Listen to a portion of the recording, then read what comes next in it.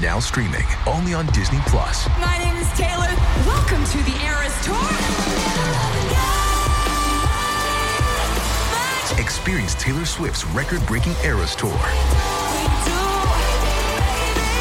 Does anyone here know the lyrics? Prove it! Taylor Swift, the Eras Tour, Taylor's version. With 4 additional acoustic songs. Now streaming only on Disney Plus. Reese's peanut butter cups are the greatest, but let me play devil's advocate here. Let's see. So, no, that's a good thing. That's definitely not a problem. Reese's, you did it. You stumped this charming devil. It is Ryan here, and I have a question for you. What do you do when you win? Like, are you a fist pumper, a woohooer, a hand clapper, a high fiver? I kind of like the high five, but if you want to hone in on those winning moves, check out Chumba Casino. At ChumbaCasino.com, choose from hundreds of social casino-style games for your chance to redeem serious cash prizes. There are new game releases weekly, plus free daily bonuses. So don't wait. Start having the most fun ever at ChumbaCasino.com. No purchase necessary. VGW. Void where prohibited by law. See terms and conditions. 18 plus.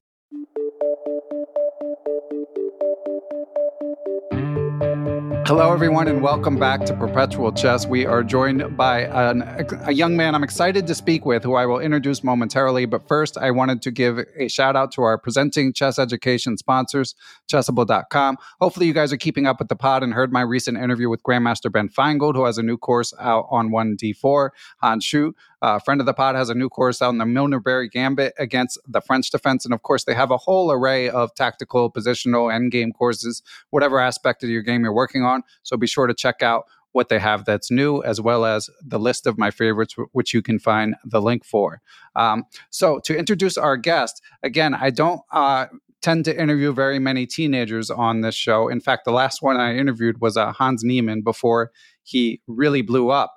But our guest is another New York City roots gentleman who I really wanted to speak with because I think he's doing meaningful work. He is running workshops to teach mindfulness practices to teenage chess players and young chess players at some of the bigger school programs in New York. He's also a USCF master, as we will be discussing. He has many other interests as well, as I'm sure we'll be getting into, but I'm primarily interested in discussing his organization, MindMates, which I've heard great things about in his own chess journey. So let's welcome National Master Nate Shuman to the show. Welcome, Nate. Thank you so much, Ben. I'm really excited. I really appreciate you giving me this platform to speak about my journey and especially MindMates and what it's become and hopefully what it can be. So I'm happy to jump right in. I'm excited. Yeah, likewise. And Nate, as I mentioned to you, so I'm excited to discuss those things, but also I've been wanting to get the boots on the ground report of chess blowing up in high school, and we're going to get to that eventually as well. Although, of course, you go to the famous in chess circles, Dalton School, famous in New York circles as well, being one of the elite private schools there in New York. But it's got a rich chess history with Josh Waitzkin from the movie Searching for Bobby Fischer being alum, and more recently, I am Casa Corley of chess.com. So that brings me to my first question, Nate. Was it through Dalton that you were introduced to chess? Yeah, so Dalton has had a really rich chess history, like you've said. I started chess in kindergarten, actually, through the chess curriculum at Dalton. So while you're in Little Dalton, which is kindergarten through third grade, you end up having chess as a mandatory class. So you create a real sense of chess community, especially at a really young age. There's tons of benefits that come with playing chess at such a young age. I found an immediate love for chess. I learned it when I was there from David McAnulty, who retired a couple years ago, and Beatrice Marinello, who I believe you actually had on this podcast, has taken over and done an absolutely phenomenal job. But yeah, I learned it in kindergarten. I gravitated towards chess from the very beginning. The competitive nature of chess, and the fact that you can win or lose, and there's really, or draw, but that it was a 1v1 kind of sport.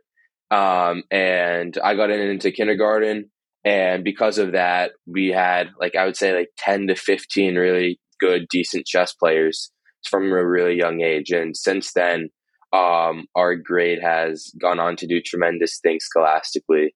because of the roots that I think Dalton has provided us as basically adding it to our curriculum. So, yeah.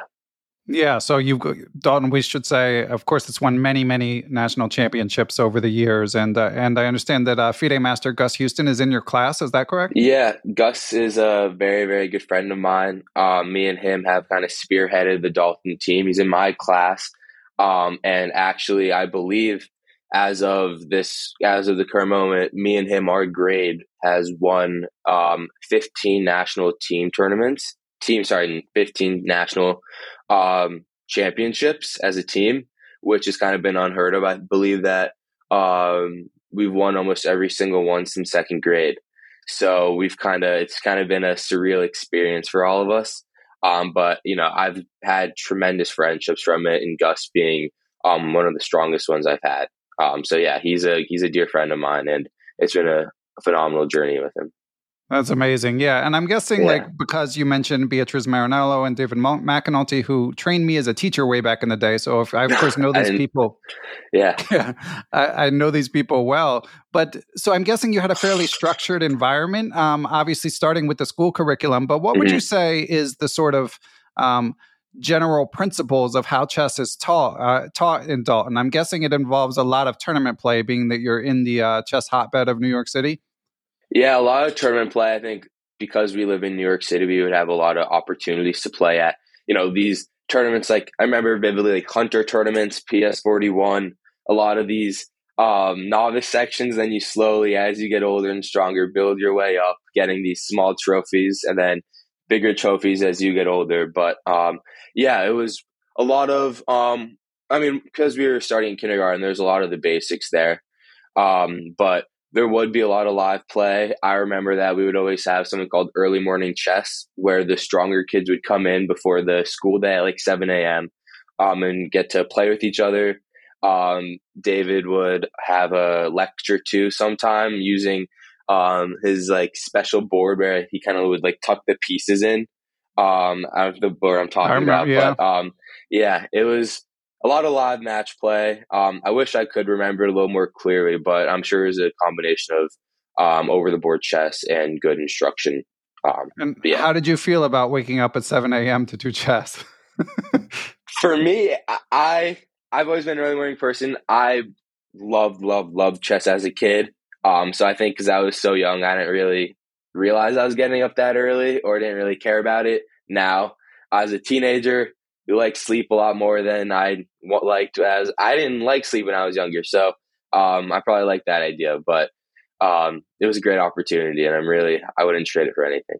Okay, makes sense. And so, Nate, you've got a very solid infrastructure, obviously, for learning chess, being that you've got the teachers there. I know that the way it works, they'll also be like attending tournaments and doing game review there.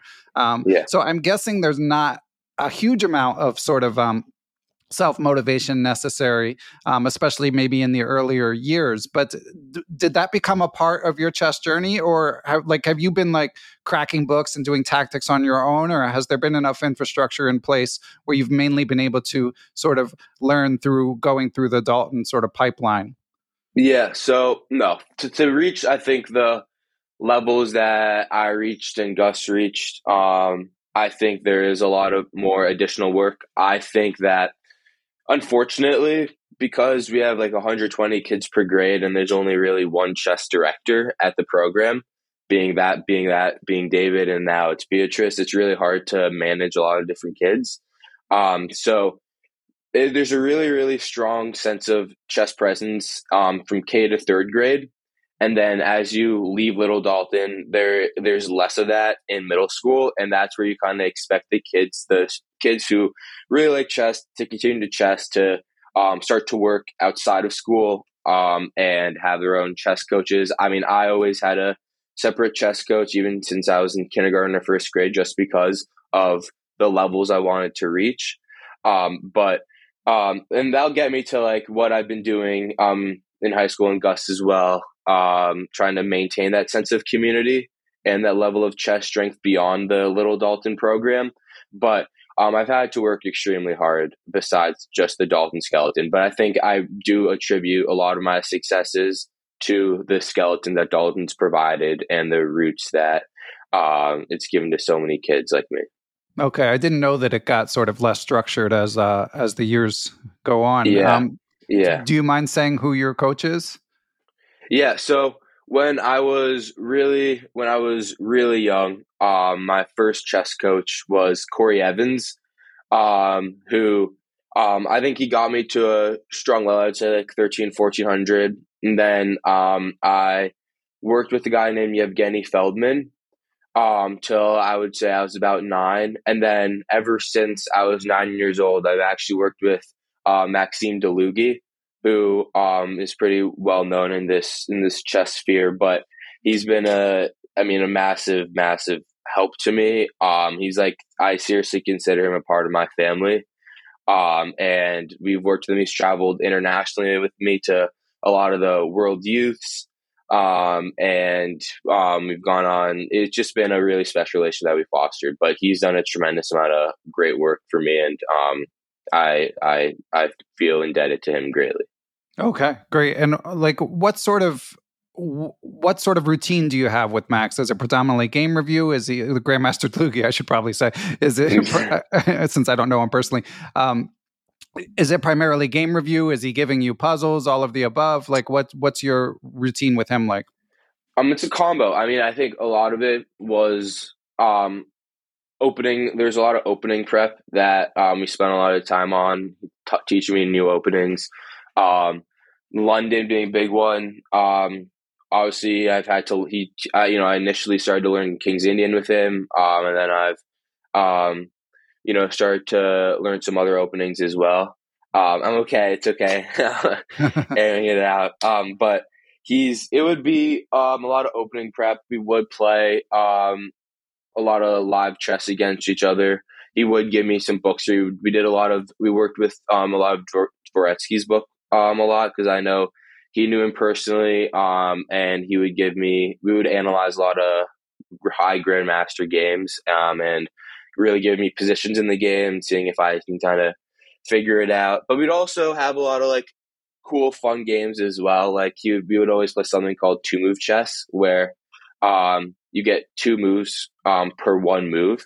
And if you're in check, you can only move once. So there's a lot of like calculation there too, and seeing ahead. But we've honestly touched on a lot of everything, but a lot of intuition work as well, and giving me puzzles and just having me kind of say the first thing that comes to mind, and working and kind of like understanding pattern recognition in that sense as well. Okay. So yeah. Cool. And we should probably mention, I mean, a lot of listeners will know Max Delugi's name. Of course, he's been famous here in the US for, decades as a very accomplished player, but Magnus kind of blew up his spot with the whole Hans Niemann thing when he mentioned his name. So you and I, Nate, don't have to say too much about that, but I gather that was a rather, and Max, of course, Grandmaster Delugi defended himself publicly, so listeners can look into that. But I'm guessing that was kind of a bit of a tumultuous moment for Grandmaster Delugi.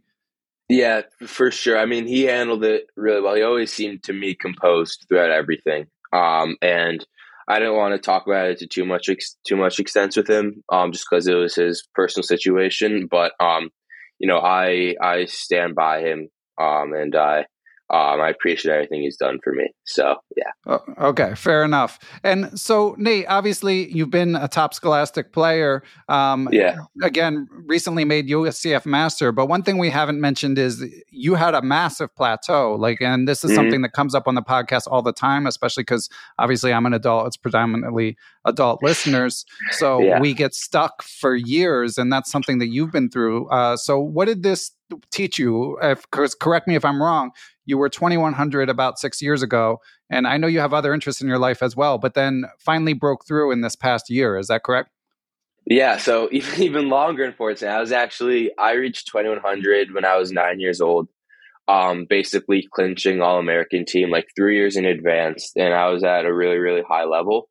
And it took me a really long time to crack this next level. I think I went through tremendous amounts of frustration. I lost a lot of joy for the game, and that is where I'll segment to that when I talk about my Mind Mates program. But that's where the roots of the program started. I had a massive plateau. I felt like I was getting stronger. And even when I said this a year ago, before I hit my big breakthrough, I think me as a 2100 a year ago was much stronger than me as a 2100 7 years ago. My maturity dealing with situations, I think every part of my game is stronger. It was just that I didn't I wasn't able to have this breakthrough. I would go up, up, up, and then one tournament would knock me down. And I think a lot of that was extremely frustrating, and it was tough to deal with. And I continue to play a lot of chess, but I think I attribute a lot of that also to I slowly played less and less chess as I've gotten older. I've just, with so many different interests, it was hard to completely focus all my attention to chess. And I had to make a decision when I was younger if I wanted to homeschool or spend 3 to 4 hours a day on chess. But in addition to chess, I've been a big athlete my whole life.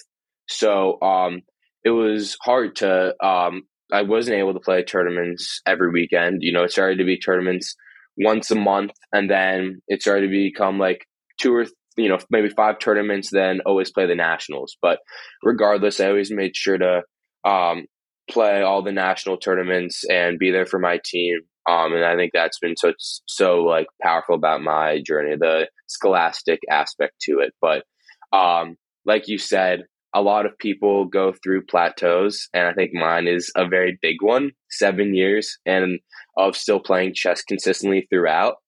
But I think that's what made me finally getting it as an 11th grader, playing, not as much chess as I've played, almost in any other part of my life. But finally getting that breakthrough, I think, made that moment that much sweeter. But I think it's a testament to resilience and not getting too beat up on yourself throughout the whole process. Yeah, well said. And I think a lot of people will be able to relate to that feeling that they're getting better, because you always feel like you're learning new things. And especially you, because you're young, so you're maturing, obviously to go from age 9 to age 16, that's monumental change in how one sees the world, and physically and so on, socially. Adults don't have to deal with that, but we still feel like we're learning, and our ratings just not reflecting it. So I'm curious, Nate, when it sounds like you're spending less time on chess, but was there any sort of change that you would pinpoint, or do you just maybe the pressure was off? What do you think happened? Yeah, I mean, this could segment so 8 years ago, I can tell a story. So I reached 100, and I was always top 3 in the nation for my age. And I would reach the final round of the national championships, but I would always fall short. I think I would be going into the final round 5.5 out of 6, 6 out of 6. And all I needed was a draw or win in times to win the whole tournament. And I fell short, I would say, on 4 to 5 different occasions. And that broke me. And 8 years ago, I decided to meet with a sports psychologist and figure out why this breakthrough isn't happening. And for me, a lot of our work transcended from, rather than focusing on the outcome, focusing on the process. And kind of that's the most important thing, and taking the finding joy in chess. And for me, I lost joy, honestly, completely. I wouldn't look forward to playing in a lot of tournaments. And it just wouldn't be a healthy environment for me. And I noticed that stress would bleed over to other parts of my life as well. And I just decided to not focus on the result in that, and focus on the process. And even now, especially over the past year, when I've had the least amount of pressure on me, I think that's where I've succeeded the most. And that's why I think this breakthrough is coming, where I don't really think or care about the result. And I just tell myself before every tournament that no matter what happens, just try to play your best chess, but also just be happy and enjoy what you're doing. And I think that's the biggest message that I can, that I've told myself, that I've told all the kids that I've worked with, and that I can tell the listeners. That I think that's what's propelled me forward. And that's where I think, going back to the chess part of it, a lot of times I would take draws against high rate of 23, 2400 opponents when I have really good positions, or I wouldn't fight for the win just because I would think of like the small rating change that, like the 5 points I might go up by making a draw, and just basically just focusing micro on every single game and just over analyzing the rating. And this year I was like, I'm going to play aggressive chess. I'm not going to think about who's on the other side of me. I'm going to play my game of chess, and took all the pressure off my shoulders. And this year was honestly the greatest year of chess I've ever had, between the 2 national championships, making master, and then my team also winning US Amateur Team East. So yeah, I think that's the big message that I can send. Well, it's good that you stuck with it. It sounds like it could have reached a breaking point. Did you ever consider quitting? Yeah, I mean, I would have. I thought, quitting is. I would say quitting is a strong word. Chess is so unique to who I am, and it's been a massive part of my childhood, and I never wanted to fully separate from it. But there were a lot of times where I would avoid playing tournaments, and just I did play a lot less chess, but I never thought of fully quitting just because of how much it's done for me, how many friendships I've built, and how much I still love the game. I think for me, I didn't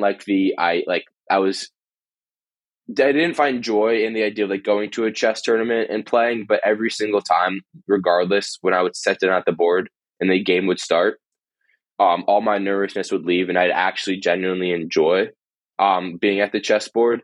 It was just all the build up and the thoughts going around, your busy mind of winning or losing, rating, but the actual sitting at the chessboard, I always really enjoyed.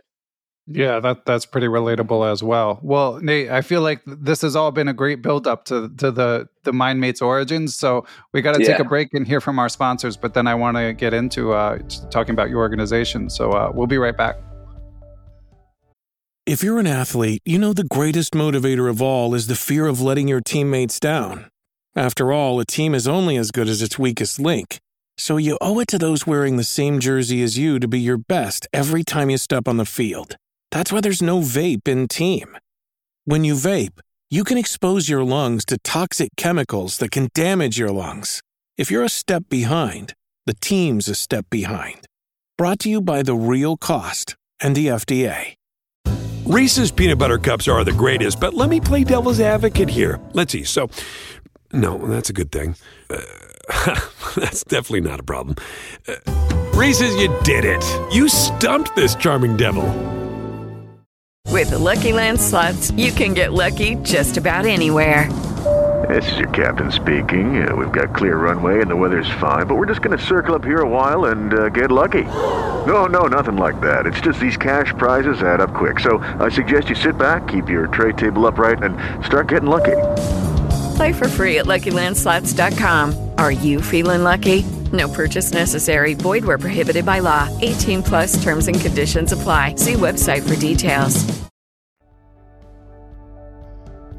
And we are back. So, Nate, so at what point did you create MindMates amidst these years that you described of some frustration? Yeah, so MindMates was something that I've had the idea of doing for, I'd say, the past 3-4 years. It's something that I really started last year and that I'm really implementing this year. I would use all the tools basically that are included in MindMates, which I'll go into, but I would use them for myself. And I think it's done a tremendous amount of benefits for me because of, I wasn't even playing as much chess as my competitors, but somehow I would always seem to perform at nationals.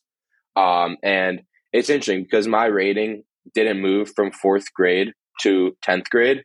However, between that time, I won 4 individual national championships, purely based, I think, on the work that I attribute to MindMates. So MindMates was something that I started to create programs for myself to use, and then I started to give it out to some teammates, not knowing the name MindMates, not really thinking of it in any type of way. And then over the past 3 years, I had the idea of going to some schools to work with kids and share them, something that so important to me and something that I'm so passionate about. And then this past year is when I've actually been able to go into the range of schools of Chess in the Schools, a massive chess program in New York City, which hits a lot of different kids from all over the city. Impact Coaching Network, ICN, and their Gift of Chess. I think they have tons of feeder schools. And then also IS 318, which, I would say there's Dalton and then there's IS 318 as like the two powerhouses of New York City chess. And I remember watching Brooklyn Castle when I was younger, and thinking, I was thinking how like these kids are so old because I was so young, but working with these kids and now they're like between 6th to 8th grade. So it's kind of crazy to think about, but working with them has been really special. So I've been able to hit ranges from 2nd grade with Russ's kids, Russell Makovsky from Impact Coaching Network, to 12th grade through the college bound program at Chess in the Schools. So I think this material has intrigued kids from every demographic, every age, every chess level.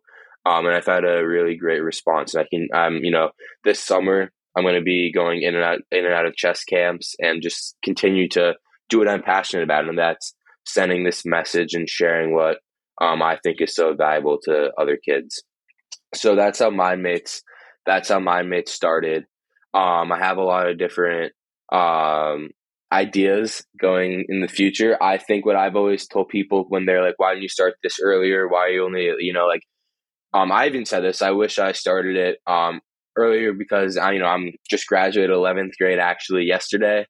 And I have 12th grade coming up, and then I'm off to college. So, but what I say is I only think that I reach a level of maturity this year to do the things that I'm doing, to go and pitch a presentation to like a board of a school and the heads of an organization, and to be flexible with the feedback that they give me. And I think it was only this year that I was able to handle all this and carry myself the way that I feel like I've done. But at the same time, like you said, time-wise, it's something that would have been cool to have started a little earlier. But yeah.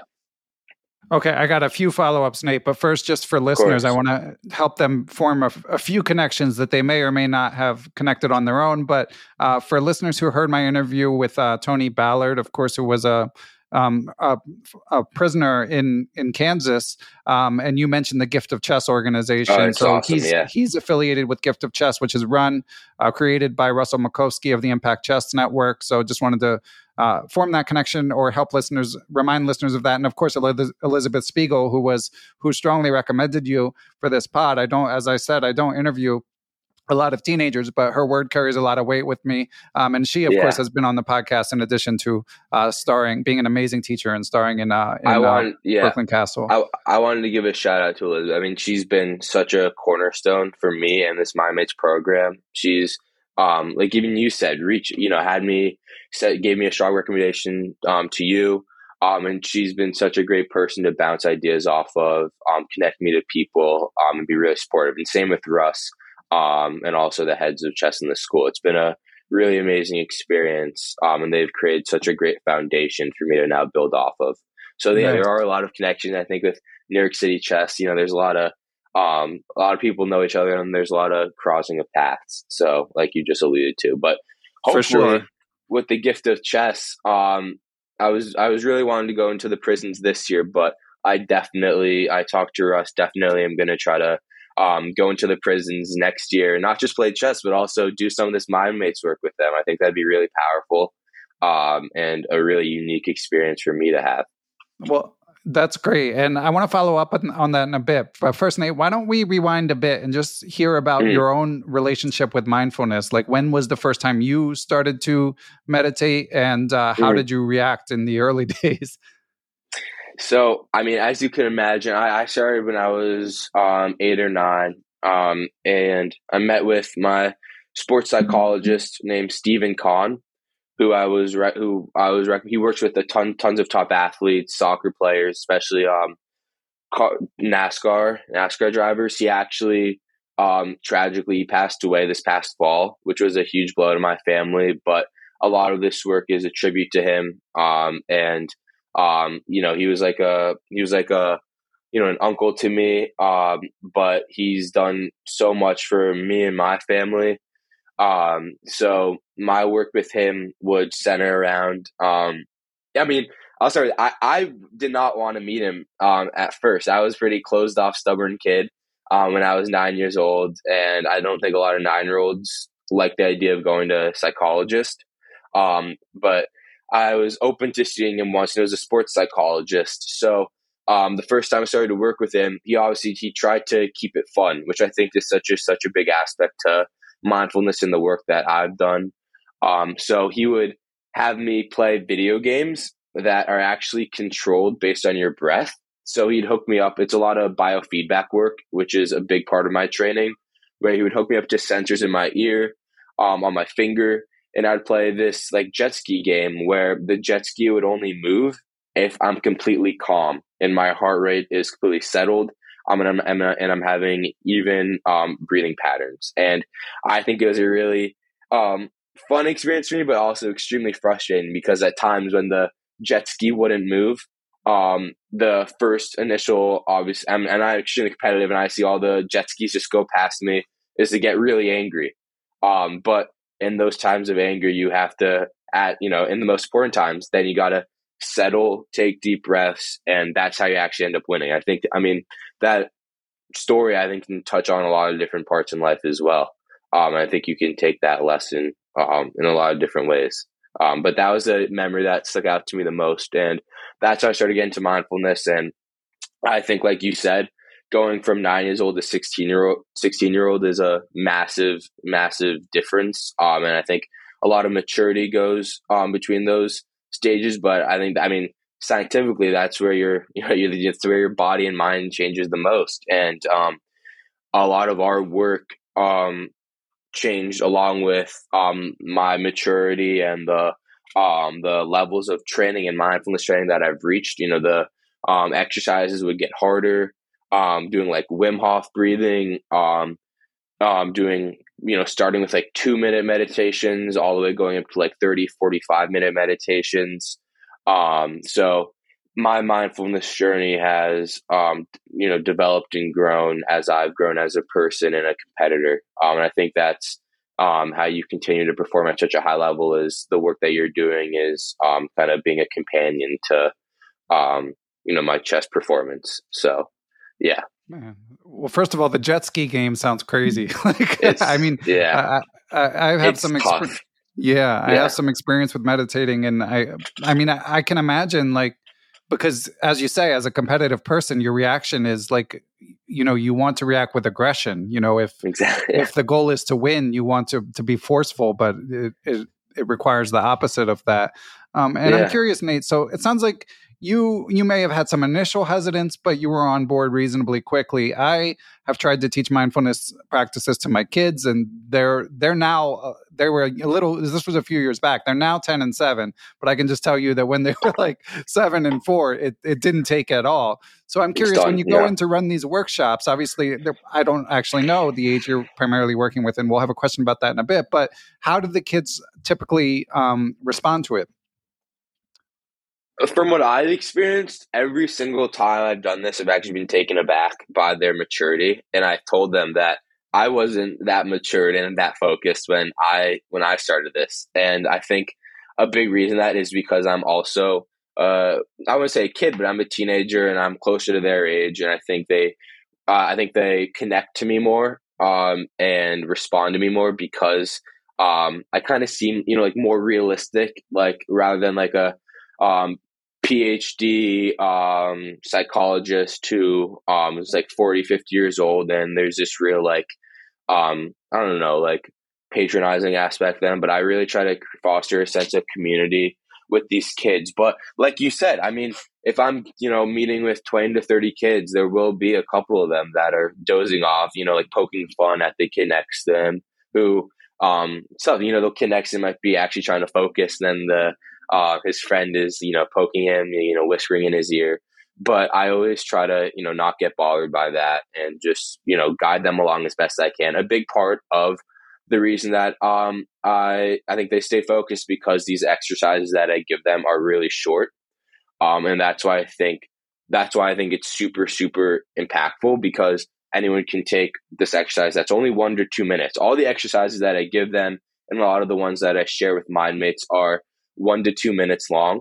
And I think that's where, with these kids at the younger ages, if you go any longer than that, I've done some 3 minutes, 1 5 minute, but anything longer than that, that's when, they're like, they're like opening their eyes a little bit, or like, picking their head up, looking, but I try to tell them just stay as focused as they can be. But they definitely handled it a lot better than I did when I was their age to start. So kudos to them. Yeah. Yeah.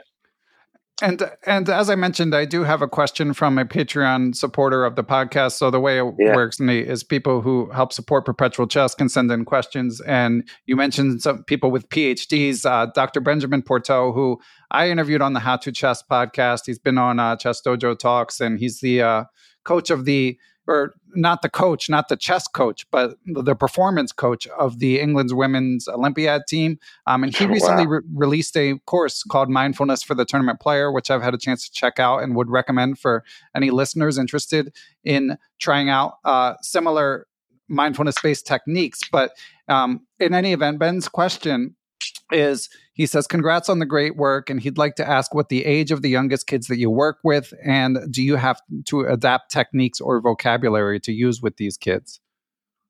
Yeah, I definitely think I do. The youngest ages I would say are like, I would say right now, like 5th graders, but I know that this summer I'll be working with some groups will be 2nd to like 7th grade. So that'll definitely be a unique challenge. But I have altered a lot of my vocabulary to simplify it down for them. Yeah. Sorry, we're just going to translate for an international audience. So that's like age 8 to 2nd grade. Yeah. So. Yeah, I would say like age, I would say ages 8 to 8. I mean, some kids were 18. Okay. I would alter a lot of my vocabulary to kind of break it down and simplify it to their terms. I mean, I've had to dilute a lot of the exercises down as well, to simplify it and still make it effective, but try to make it more easily, graspable for them. But I don't talk about like I don't talk about any like the science behind it, like any neurological things that are going on, like the brain waves that are happening, which I would like to say, like, aside from all this like actual work that I'm doing face to face, I've taken a real like academic interest in it as well, doing a couple of summer programs on it, a couple of research papers, to really fully like understand the science behind why what I'm doing works, and really being aware of the material that I'm giving to the kids and hopefully giving to you guys as well. I've had to change the way I talk about some things to make it more understandable and absorbable for the kids. Makes sense. Yeah. And let me ask you this, Nate. Like when I started meditating, and I think this is a fairly common experience, often when you first start doing it, it kind of feels like nothing's happening. You're just sitting there and your mind is racing and you're wondering like, why am I doing this? And for me, it was definitely weeks of doing it every day where I just felt like, why am I spending my time this way? And I think a lot of people try meditating and end up giving up because of that. So I worry that if you're presenting it to kids and just doing short little exercises, that they might just be like, well, that didn't do anything, and then move on. Do you ever have that experience? Yeah. I mean, that's where I'm obviously trying to build this asynchronous aspect as well, which is a big part of my summer plan, building a website, which is soon to come, and hopefully an app. But with these kids, that's why the first exercise that I always teach them is called palming, where I learned it from a tennis coach of mine that I worked with when I was younger, and I still occasionally work with him, called Peter Rennert, who actually played number 1 singles at Stanford, ended up winning the national championship, and ended up becoming doubles partners with John McEnroe, who was very well known for both them for smacking their rackets, having a really hot, high-tempered personality. And my coach Peter Renner took, after he stopped playing, a very zen, he took a whole new approach to performance, and he completely altered his life around, basically taking the he talks a lot about just like effortlessness, but not in a bad way. So I learned this exercise from him, palming, and it's basically where you close your eyes, and then you put your palms in your eyes, like you place your palms like this, and you apply a little pressure. And when I do this with these kids, it takes 1 minute. Every time you finish doing it, everything is immediately like really bright and fuzzy. And you can notice that there's a very noticeable difference that happens. So I think that's where I kind of hope the kids kind of like, oh my God, there's something actually happened. And I'm not just like sitting here breathing. But that's something where, then I do another breathing exercise and they feel the same way. A lot of ways for me, a lot of kids feel tired after they do these exercises, which I feel the same way too. And even though some of them are supposed to keep you awake and some of them are supposed to make you just listen to your body more. And if your body's tired and your mind's tired, you're going to feel tired. And I think that's a big part of mindfulness, is being, fully aware of your body and your surroundings, completely non-judgmentally. And like what my sports psychologist would always tell me is that if you're tired or if you're hungry, or if you're thirsty, accept that and you owe it to your body and mind to, treat it that way. So take a quick power nap or do one of these exercises. And that's basically what I'm trying to provide with these kids, these 1 to 2 minute exercises that, palming I do before a chess game, during a chess game, after a chess game, to reset and recover. And I think that's a big part of my program as well, teaching the kids how to recover before matches. And for me, a little segue, but at nationals, I attribute a lot of my successes to the routine that I've established. I don't input any of my games in between matches. Right after the match, I'll go back to my room, replenish, take a power nap, do an exercise. Then I'm going to shower, because that's my way of locking in. I'm taking like 3 showers a day, but not because I'm dirty, but because that's my way of being fully locked in. And then what I do is I always throw a football with my dad before every round, listening to music. And a lot of the kids, because I'm combining my love for sports with chess, and really what's getting me into like the complete zone, what I always call like the state of flow. And that's a term that I always use. And that's really helped me. But I tell the kids that's what I do, but do what's best for you. I tell a story where when I was younger, I would want to play a video game during the chess tournaments. And my parents, reasonably so, were like, no, that's like bad idea. Like, don't play video games while you're in chess tournaments. My sports psychologist was like, no. If you want to play, if playing video games will get you in the zone and fully relaxed and bring you to your happy place, do that. So I think that alludes to the fact to just do whatever is effective for you. But make sure you do something that will help you recover. And I think that's with a lot of these mindfulness exercises, not everybody's going to resonate with the same exercise. Every time, actually, there's always a mix. At the end of every session, I ask, like, raise your hand if this was your favorite or if this was your favorite. And there's always a mixed group. So that's why with this asynchronous aspect, I want to provide as many tools as I can. And then the user can kind of hand pick, the 2 or 3 that they love the most, that they resonate the most with, and then continue to practice that. Like you said, it's easy to kind of give up and kind of stop doing it and lose focus. So trying to make it really like a small toolbox that they could use, so it's not too overwhelming. Excellent. Yeah, I'm not familiar with the palming exercise, even with some experience in this field. And Elizabeth Spiegel mentioned that in addition to palming, the one that she said she thought was really helpful for her students at IS 318 was box breathing. Are you able to explain that one on what's predominantly audio only? Yeah, so box breathing, I think you can get a good idea of it. I also call it samurai breathing. That's a more extensive version. That's what I mean, going to the point of like simplifying the terms, and simplifying the exercises. Basically, box breathing is a breathing exercise where you're breathing on 4 different counts. So you breathe in for 4 seconds, then you're going to hold your breath for 4 seconds. Then you're going to breathe out for 4 seconds, and then you're going to hold your breath for 4 seconds. So basically creating this box-like motion. However, what's unique about this exercise is while you're breathing, you're going to close your eyes and try to draw the box while you're breathing along. So what I do, if whoever's listening right now, take a second. I close my eyes, and for me, I always start in the bottom left corner of a box, like at a point. And I'm gonna breathe for 4 counts, drawing up vertically, and then I'm gonna hold my breath for 4 seconds. But while I'm holding my breath, I'm gonna draw a horizontal line across, and then while I'm breathing out, I'm gonna come down with a vertical line, and then for another 4 counts, I'm gonna connect the box and come horizontally. So while you're breathing, you're also visualizing it. So you're triggering a lot of different parts of the brain that are actually, sometimes helpful for chess and chess calculation. But it's a way to fully center down, deep breathe, how you would in traditional meditation, breathing in through your nose and out through your mouth with pursed lips is what I always tell the kids to do.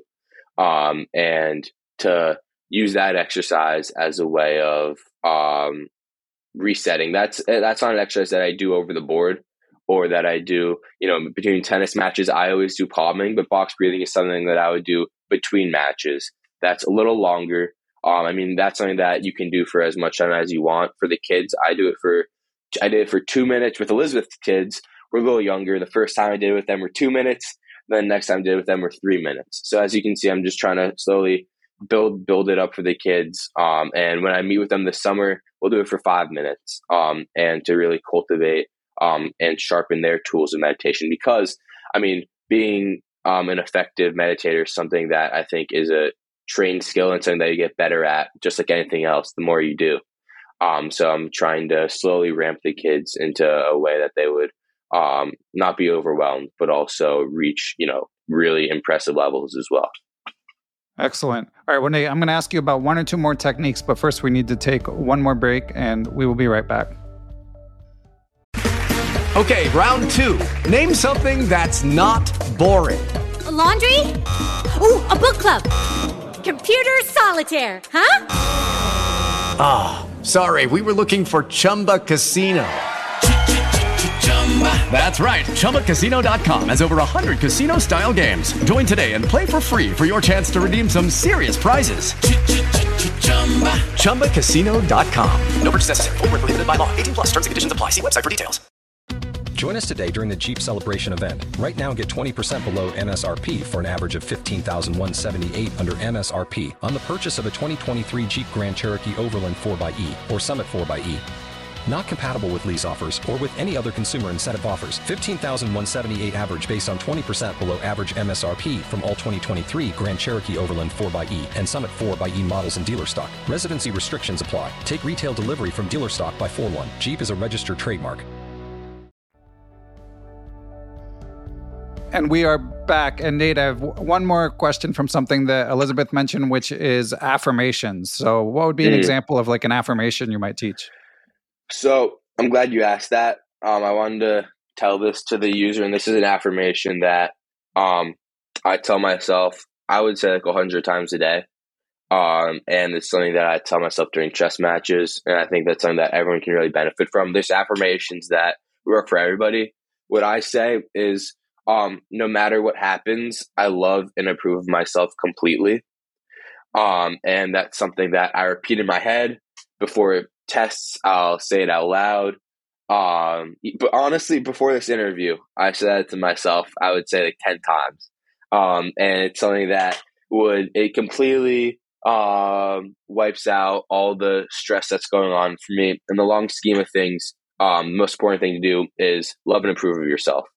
Completely, non-judgmentally, and to love yourself. And I think looking back at it, you kind of think like get really caught up in one civic chess game, but you look back like everyone who's listening right now that's played a chess game might get really upset after a game, really deflated, but looking back, it's not going to like kill you. It's not going to change your life.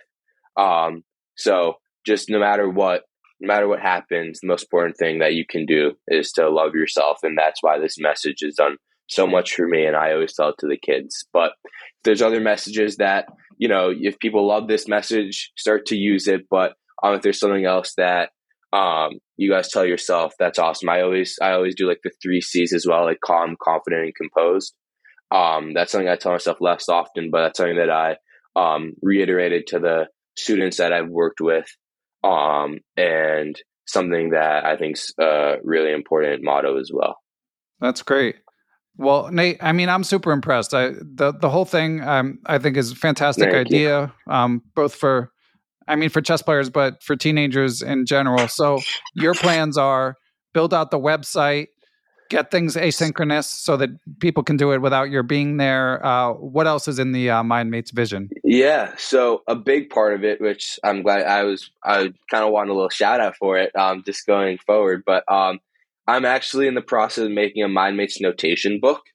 So you guys can be on the lookout. Basically, what's unique about this MindMates notation book is before and after every match, I'll have a normal traditional notation sheet. And in the very front of the book, there'll be some exercises, palming and box breathing being there as well. So kids can refer to that in addition to the website and whatever asynchronous aspect I can use. But there's going to be a pre-match and post-match reflection sheet before and after each match. It's only going to take, I made it short, like 30 to 45 seconds. But truly, and the questions that I ask are not chess related. They're related to being fully locked in. What I say is, like, am I proud of myself? How am I feeling mentally? Am I ready to go into this chess game? And I always ask them to set a goal for themselves besides that's not chess related going to that chess game, whether it's going to be to smile as much as they can, to breathe more, maybe use palming like once or twice during the game. But I think that this is such a powerful tool that, because I think there's a lot of different like journals on the side that a lot of people keep, but not something that's all together where basically you keep yourself responsible for it. That, you finish a game, you go on to the post-match reflection sheet, reflecting. What I always like, reflecting is super, super important because it creates meaning out of any lived experience you've had. And in this case, it'll be a chess game. And then you're going to take a break. And then obviously before the match, you're going to try to go and I'm just basically trying to have the user go into the match fully there and going back to the roots of my program, bolstering their peak performance. And that's what this aims to do. And I really, wish I had this tool when I was younger, because I wish I could go back to my 9-year-old self and see what I was thinking, with my little sloppy handwriting, and seeing I lost, let's say, against, I'm sure, you guys know Max Liu, a really high level. And, I lost him a couple times in the very last round. And to just feel my, that for the national championship, and just to feel my emotions and to just see how Nate as a 9-year-old was feeling before the match, maybe what caused what caused the loss, and then how I really felt after the match. And I think what's unique about this is, and what's important is to be fully transparent with yourself. If you're feeling tired, I want you to, to write down that you're feeling tired before the match, and after the match, being really transparent on your emotions. And I think that it's a really special tool that a lot of kids could really benefit from. And hopefully, if parents are listening to this, thinking that their kid could use this as well, hopefully that this is something that could also be pretty special. So I have that aspect coming out in talks with a publisher. Hopefully, I'm targeting by the end of the year. I really hope I can get it by December Nationals, but I've never done this before, so I could run into some issues. But between that and the website, and then hopefully down the line an app. As you can kind of see, the viewers on YouTube, I'm wearing a MindMates shirt right now, creating on the website, maybe some merch as well. And continuing regardless, doing all this asynchronous aspect, but to still go in and out of schools. But to make it so hopefully I can be doing my mates for, a lot more years than just the end of high school. And, when I go to college and I won't hope, maybe I won't be in New York City, there's this aspect where everyone can really access the material online between the website or an app, and then hopefully at the same time have this notation book sitting beside them ready to go for a tournament. So excellent. Good stuff, Nate. Well, listen, we do have a decent number of chess educators who listen. So if there's anyone who's interested in potentially pursuing it or just keeping up with the program as it continues to develop, what should those people do? I'm in such an early stage right now. I will tell you right now to email me at natemaster@adcloud.com. It would be natemaster@adcloud.com. But also to everyone, any user who still wants to be engaged, want to follow my Instagram, MindMates Chess. So MindMates, MINDMATES, and then chess. I hope you guys know how to spell chess. If anyone wants to reach out, I'm seriously in such beginning stages of this process that I'm so passionate about, and I'd love to do and be in contact with anyone that wants to speak to me more and interested in having me in their schools or wanting to help me on this journey. I'm a completely open book. I'm really, really appreciate the platform and being able to speak to you guys and getting MindMates, something that means so much to me, and that's resonated with so many kids already, more widespread. Okay, excellent. Yeah, and I, as part of the reason I wanted to have you on is I do think chess it's just such a mental game. It can mess with your head so much that I do think that it's as with many things, maybe not everyone will decide that mindfulness practices are for them, but I certainly think that for all chess players, it's at least worth exploring. Yeah, worth exploring, one to, very small amounts of your time, but, it's to help your performance and to help you gain this competitive edge over your opponent that, the people that aren't listening to this podcast, won't have any access to this material or knowledge of it. And same with I tell the kids that I work with that, not a lot of students, not a lot of middle schoolers are getting exposed to mindfulness, especially mindfulness as a tool to help performance. So that's why I'm targeting teenagers, because it helped me so much and it was so unique to my story and gave me this competitive edge over my adversaries. And it's something that hopefully that a lot of other people can take away from that as well. Nice. Maybe I'll try that one on my kids. I'll be like, listen, this is top secret. No one else is getting to try. No, I like that. I tell them with like the palming thing, it does mind tricks on your opponent. Like if the opponent thinks they're crying, maybe you're like all upset, but in reality, you're just helping yourself. So there's a lot of mind tricks that go along as well. However you want to phrase it, to whoever you want to, send this to or, tell about this, whatever you can do is amazing. So thank you. Excellent. Well, great to chat, Nate. Yeah, and can't wait to see how the program develops. So thanks for coming on the pod. Of course. Thank you, guys.